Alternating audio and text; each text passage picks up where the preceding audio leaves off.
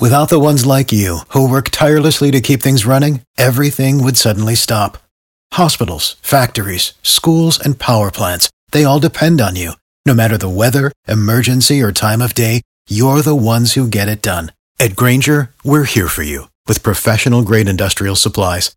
Count on real-time product availability and fast delivery. Call, clickgrainger.com, or just stop by. Grainger, for the ones who get it done.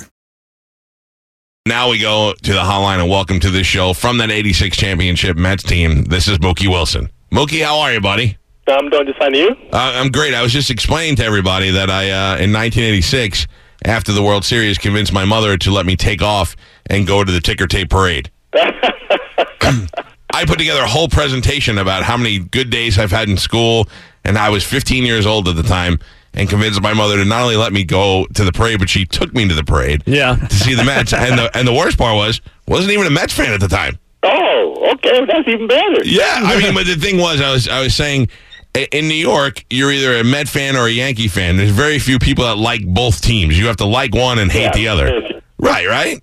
Yeah, no question. So, when you're a Met, do you feel inferior as a Met player to the Yankees? Do you feel like New York is preferential to the Yankees?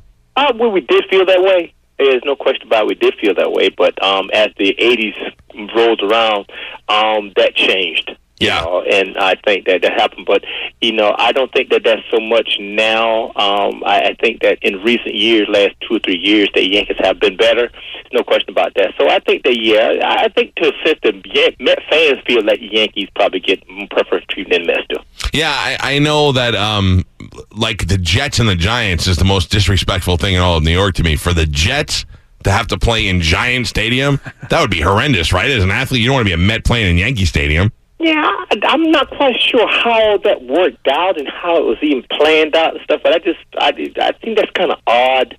But, as of right now, I think that the Giants are, they're the team, really. They kind of like, when you look at the Yankees and the Mets and Jets and Giants, I think that the Giants are the Yankees. In people's mind, yeah. That's exactly how it goes. It's so weird. But anyway, Mookie Wilson was there for the good years, and he was there on the 86 championship team. That had to be a pretty good life in the 80s, huh? Oh, you would not believe how good it was to be able to walk into a store and say, I'm a Met because it's been a Yankee town for so many years, and all of a sudden now we're coming in. We took over for about 5 years there. Yep. There was no mention of the Yankees anywhere. Yeah. And also for you, how great is that? You don't even have to show up when they go your name and you go Mookie. And how many Mookies were there? There weren't any. I think the only other Mookie was a kid, Mookie Blaylock. Oh, yeah, I forgot about that. The basketball player, yeah. Right there. And I never met him, but that was the name. But there's only one. Come on, let's face it, guys. What? The only one that won a championship, I'll tell you that. Were you big on the party scene? I mean, that whole some of those guys in that team, there were a lot of Coke stories, a lot of girl stories. Was it a big party time for you? I mean, it was the 80s. No, I was kind of a loner. I really didn't. I've pretty much been a family man all my career and stuff like that. So I really wasn't a party guy. I associated with the guys. We used to go out and do dinner and stuff together. But that's where it ended. I wasn't to the bars and all that kind of stuff. That wasn't my thing. No, I always see Hernandez as being that guy. He seemed like he was the face of the partying Mets. Well, he wasn't. I think that people really misunderstood what that team really was all about. I mean, if you say, well, the guys went to bars and had a drink here, they do that now. But I think that to say that team was a partying team, I think that's a bit overblown a little bit. But, I guess perception is half the battle. So. Yeah, that's true. We're talking to Mookie Wilson. Mookie also famous for hitting the ball that went through Bill Buckner's legs, and the Mets went on to win the World Series. When you hit that ball, you were sure you were out, right? When I hit that ball, I say some things, man, that I'm not proud of, right? But you still hustled. But yeah, I mean, Chad, look, I hit that ball. It wasn't like it was hit that hard. I thought it was automatic, to be honest with you. So, yeah. But hey, that's baseball. That's what happens. When you get on first base, do you say anything? Do you and Buckner have exchanged any words? Well, actually, I didn't stop when he missed the ball. I kept running to second base. Yeah, that's true. I kept putting basically the game was over. But no, believe it or not, when after I hit that ball, I didn't speak with Bill until maybe some 3 years later. It's the first time I think I spoke to him. And what was that conversation like for the first time? You know, to be honest with you, I was traded to Toronto, and he was playing with Kansas City at the time. And I was down on the right field line. I never forget, we was in Kansas City. I was down the right field line, and we were stretching. And he walked over and came over me and said, "Hey, Mookie, want to hit me some ground balls?" He has spoken since that day. Yeah. Did you ever do any, he seems to have a good attitude about it. I saw him do a couple of TV appearances, poking fun at it. And do you ever do any signings together? Oh, we've done some radio shows. We've done some TV shows together. We do charity work together, and we did a couple signings. You know, we did a couple signings together, and we do a lot together. As a matter of fact, I'm going to be with him in about 2 weeks. No. Yes, I'm going to be. We're together all the time, and we call each other on the phone and we talk.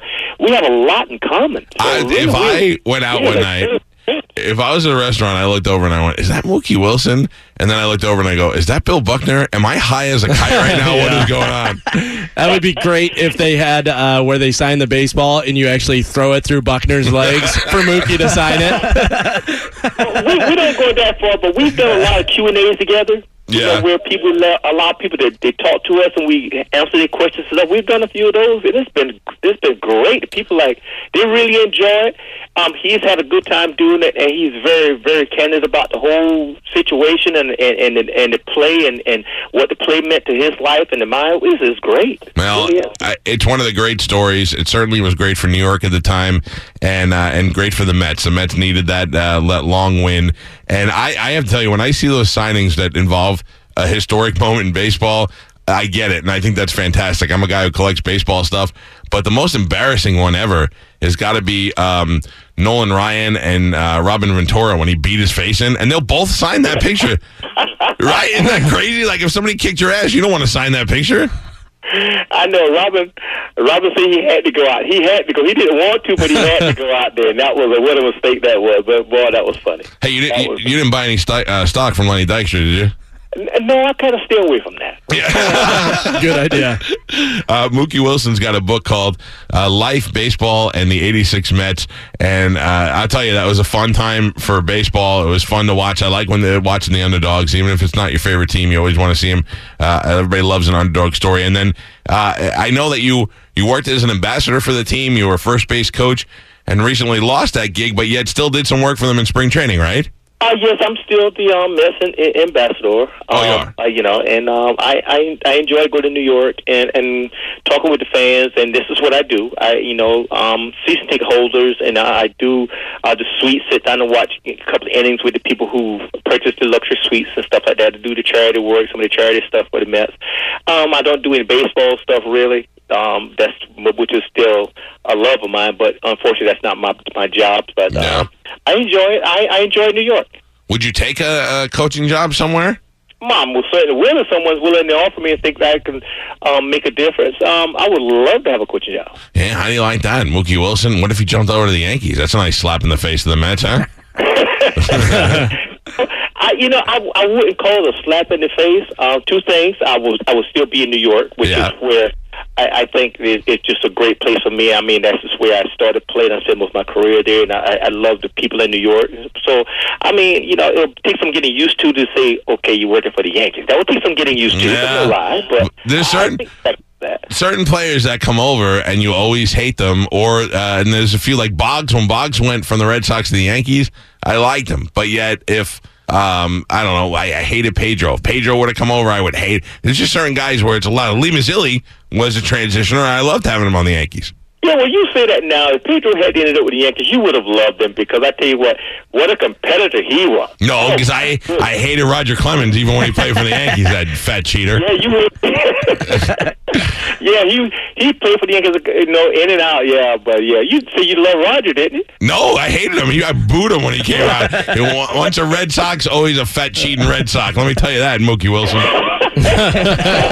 Listen, you were great to watch when I was a kid playing baseball, and certainly great to talk to you today. The book is called Mookie, Life, Baseball, and the 86 Mets. Good luck with the book, and hopefully you get a good coaching gig. Maybe come down here and you coach the Rays a little bit. Oh, man, thank you. I appreciate it. All right, thanks, Mookie.